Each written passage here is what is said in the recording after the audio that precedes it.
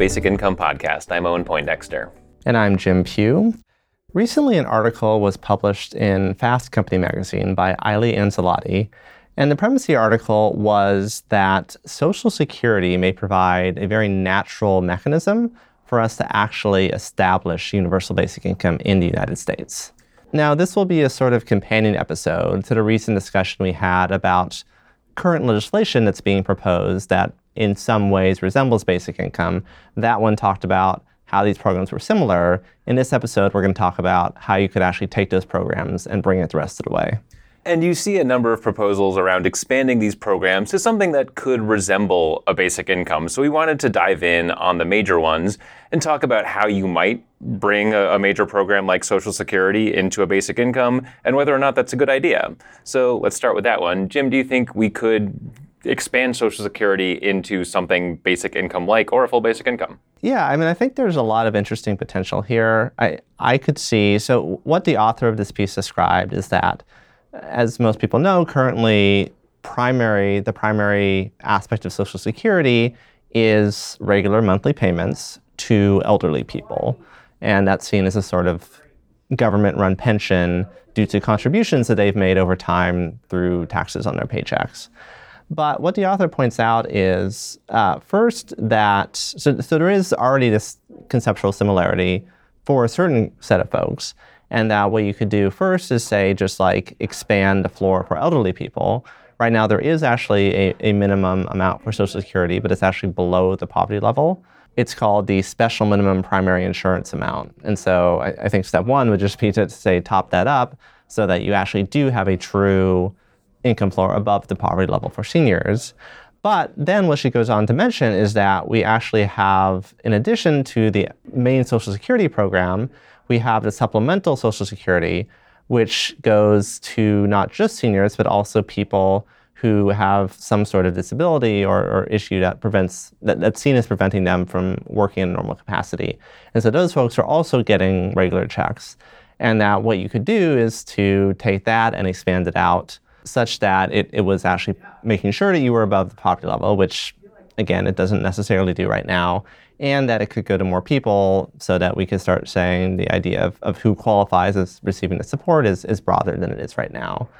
Another idea would be to just shift the age of when you can start receiving it. Currently, you're eligible to start receiving Social Security when you turn 62. You get greater benefits if you wait until you're older. You could just start to shift that younger, and over time, eventually, this would be something that could go to effectively all adults, and so you end up with the UBI that way. So, yeah, it seems like there's a couple different ways here that you could take Social Security and start moving in that direction such that eventually, whether it's expanding who gets the SSI or it's shifting the age range, everyone is getting UBI. So let's get into the pros and cons of that potential pathway. I think an obvious pro is that Social Security is very popular.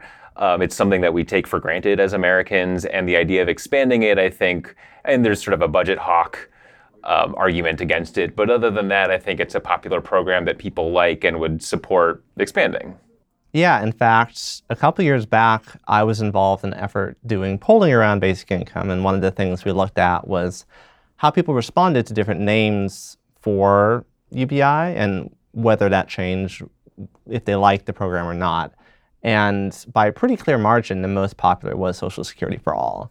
So it's something that, people, I think, see very positively. There's polling around this that shows that Social Security is, I think, the most popular governmental program that exists right now. And so being able to go off those coattails to push UBI, that seems like a pretty clear benefit here. Yeah, so in addition to it being a positive thing, it's a familiar thing. When you start talking about basic income, a lot of the time it feels like you have to just start from zero and talk about how it would work, how you would pay for it, all this stuff.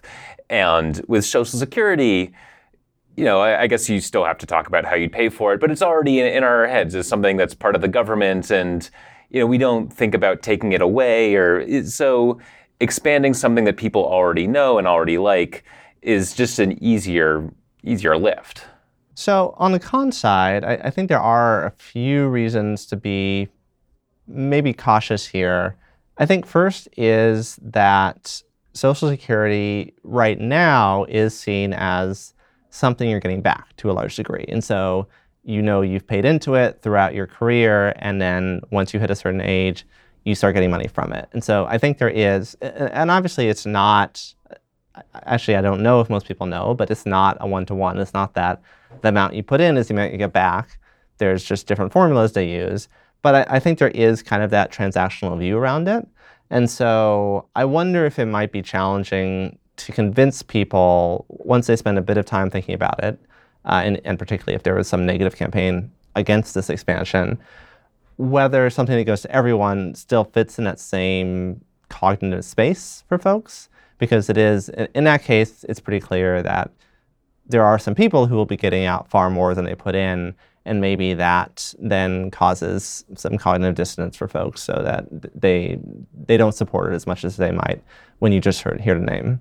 Yeah, I've occasionally gotten an almost defensive reaction when I say basic income would be like just expand Social Security for everyone. People say, well, I've invested in Social Security. I've put money in. I'm getting money out.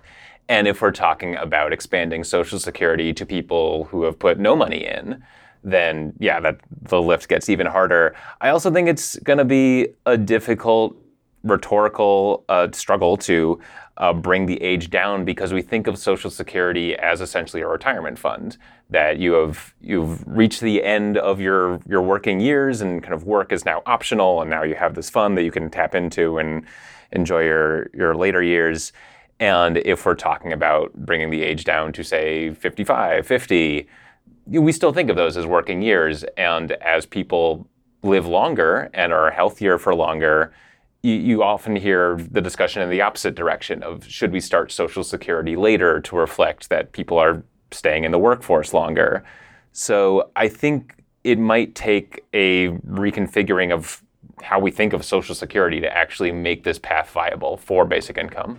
Another potential concern or potential con that I see here is for people who are already receiving Social Security, if you're talking about changing the program, even if it's just an expansion, I could imagine that it might not be that hard to convince a lot of those folks that making these changes, particularly when it's expanding who's eligible, would be something that is not in their best interest. And so you can imagine a campaign targeting people age 65 plus saying, hey, they want to take all your Social Security money and give it to other people. And so people who are receiving benefits right now, not just because they feel like they're getting back what they're owed because of their contributions, simply from concerns around, oh, are you actually going to be taking away something which I'm counting on now? That might make for a challenging political argument. Yeah, and that's the most reliable voting bloc. And so anything seen as a threat to the elderly is very difficult politically, and that's why Social Security is as stable politically as it is. So next up, we want to talk about a very familiar policy, which is the Earned Income Tax Credit. Owen, how do you see EITC transitioning into a full UBI? So for the Earned Income Tax Credit, there are some legislative proposals along these lines, and we talked about some of them in our previous episode. Essentially, right now, the Earned Income Tax Credit goes to low-income workers who are above a certain threshold and below a certain threshold. So step one would be perhaps to expand those thresholds so that, for starters, you could make it so it goes to higher earners and also to lower earners. And eventually to people not earning any money at all. It also only goes to people earning money. So we could start by expanding the definition of work, perhaps to students and care workers, and eventually perhaps to the rest of the population, which you could do by expanding it to people who are not earning. And you might even have to rename it at that point for something other than the Earned Income Tax Credit. And lastly, you'd want to make it more generous. Right now, you can expect maybe a few $1,000s if you are qualifying for this program, and that's something, but it's not a basic income. And so you would want to make the program much more generous and gradually expand who it can go to resemble something like a basic income. So as far as the pros of this, I think that as with Social Security, EITC is a popular program. It's not nearly as well known, but people who do know about it like it because they get a big... Yeah, people like money. Yeah, exactly. And I think because it does tend to have pretty bipartisan support, people, and I think a lot of this is because it is tied to work, there is this idea of like, oh, like this is encouraging the right behavior. But anyway, people like the program, so the idea of taking this and expanding it such that we could eventually get to UBI, there is that advantage that you have something that people like. Yeah, I would just add that I think there's a very strong policy case for expanding the earned income tax credit. It's very effective at lowering poverty and a lot of the knock-on effects we see in basic income studies around education and healthcare. And those effects won't end at, I think it's around $35,000 where the EITC goes to zero. If you could bring that up to $50,000, and I strongly suspect see all those same effects, especially at a time where people are struggling to hold their jobs or have a lot of precarious employment or a lot of chaos in their economic lives. I think that's a pretty easy case to make to expand the program. And I think another thing that lends itself towards transitioning this from just EITC into eventually UBI is the framing of a guaranteed income. And I think that the Economic Security Project has done a really good job of kind of wrapping that with the policy here, because the way it's being talked about now is a guaranteed income for workers. The idea that if you're working, you are then going to get some base amount every year.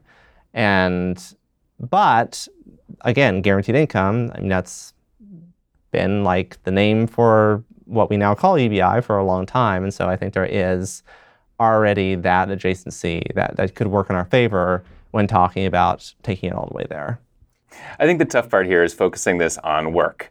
The proposals we have right now to expand this to more of the population are, well, one, raising the income thresholds, but two, saying that caregiving is work, being a student is work. And I'm all for that. But then how do you make that leap to you're just not earning money, you are unemployed, and you are of working age, and you're not a student, and you're not taking care of anyone? Those people still get nothing. And with a basic income, obviously that's universal, everyone gets it. And so how do you make that leap, I think is difficult, especially if we are expanding it along the rhetorical lines of expanding the definition of work. You could, throw in a community service program or something that's universally available to tap into that fund. But then that's still a conditional program. So making that jump from you're eligible if you are a worker to you're just eligible, that's a tough one. I'm not sure how you do it. Yeah, I mean, frankly, I think to actually go from EITC to a full UBI would require a massive narrative shift in this country, because it is, I mean, EITC, the reason that it's so doable right now to expand it in these ways is because it very much plays into our current ideas around deservedness and the fact that if you are working, you should do okay. And so it's pushing like the boundaries of working. And so I think you can, as you said, like make some headway there, but it's very, very hard for me to imagine going that final leap to actually saying everybody gets it without a complete shift in the way that we think about who deserves to receive support in this country and who doesn't. And so I think that's what I see as like the big, big limitation here, that something else will need to happen in order to allow us to get that final distance. And yeah, I guess it's worth saying that that's true anyway for a UBI, but yeah, if we are talking about using this as a launching off point, that is sort of doubling down on the working narrative and then trying to break it. So yeah, it's a tough one. Another program we at least wanted to touch on is a child tax credit. So Jim, do you see a path from child tax credit to UBI? Honestly, no. I think that, as we've talked about in the past, I think there are a lot of advantages to pushing a larger, more generous child tax credit. We already have a refundable child tax credit at the federal level, which means that people are getting unconditional income if they have a kid. And there are ways of expanding that to give more money, to have it more regular, so that the idea of unconditional cash becomes more familiar. I don't see any way that this expands into a full UBI. I think that the advantage of a child tax credit is that it's popular to support kids, and so there's more potential to make headway here. But I basically can't imagine any scenario where you can think about taking that program and then expanding it in different ways such that everyone gets it. Because I think it is, conceptually, it's just so tied to that particular area of support. Yeah, one parallel that I've been toying with when thinking about this topic is the idea of healthcare, where right now, after the Affordable Care Act, kids can stay on their parents' plans until they're 26. And we very nearly got Medicare for it dropped down from 65 to 55 for the eligibility age. And so you could see that age gap eventually closing to the point where you essentially have healthcare for everyone. And if you could somehow put basic income on that same track of, Social Security coming down and a child allowance coming up, then you have less ground to cover. But I think it's just hard. We're just dealing with very different kind of rhetorical spaces in terms of expanding health coverage and expanding cash support. Because again, you still have to contend with the idea that people of working age are expected to work for their money. And we haven't really cracked that one yet. And I would say, I think arguing that children can stay on their parents' plan to 26 is one thing. If you suddenly said stay on until 30 or 35, I think a lot of people would start scratching their heads, because unless effectively you're saying we don't really expect people to work until they're into their mid-30s, which I don't think anyone is buying into, I think that would suffer a similar challenge to the idea of bumping up the age on child tax credit. All right, so the final program that we wanted to talk about, thinking about the pathway from it to a full UBI, is a carbon dividend. So, Owen, what do you think? So I think this actually has a lot of promise. The idea of a carbon dividend, of course, is that we'd put a fee or a tax on carbon extraction, and then the revenue from that would go to everyone in the form of a dividend. So once you do that, you have a very small UBI, and then you basically just need to find other revenue sources or really increase the price on carbon until it's something more resembling a basic income instead of just a universal dividend. The one issue is that we don't currently have a carbon dividend. Yeah, so what I like about this is it actually, as you said, is a universal income. And so we do get around all the questions of deservedness that come up with every other program we talked about, because everyone gets it. We see this as something that's just like, oh, this is a right now, like everyone's going to be receiving a check.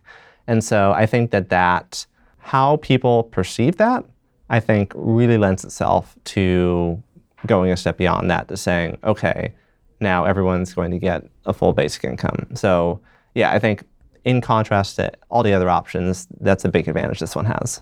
Yeah, and it taps into, I'd hope, a different headspace, where as opposed to Social Security, where it's like, okay, you're done with your working life, perhaps, or the child tax credit or the earned income tax credit is very conditional around a certain set of circumstances. This is more in a different space of not one's personal conditions. It's that some companies are polluting, and they should pay into a system to pay back for the damage they're doing to the environment.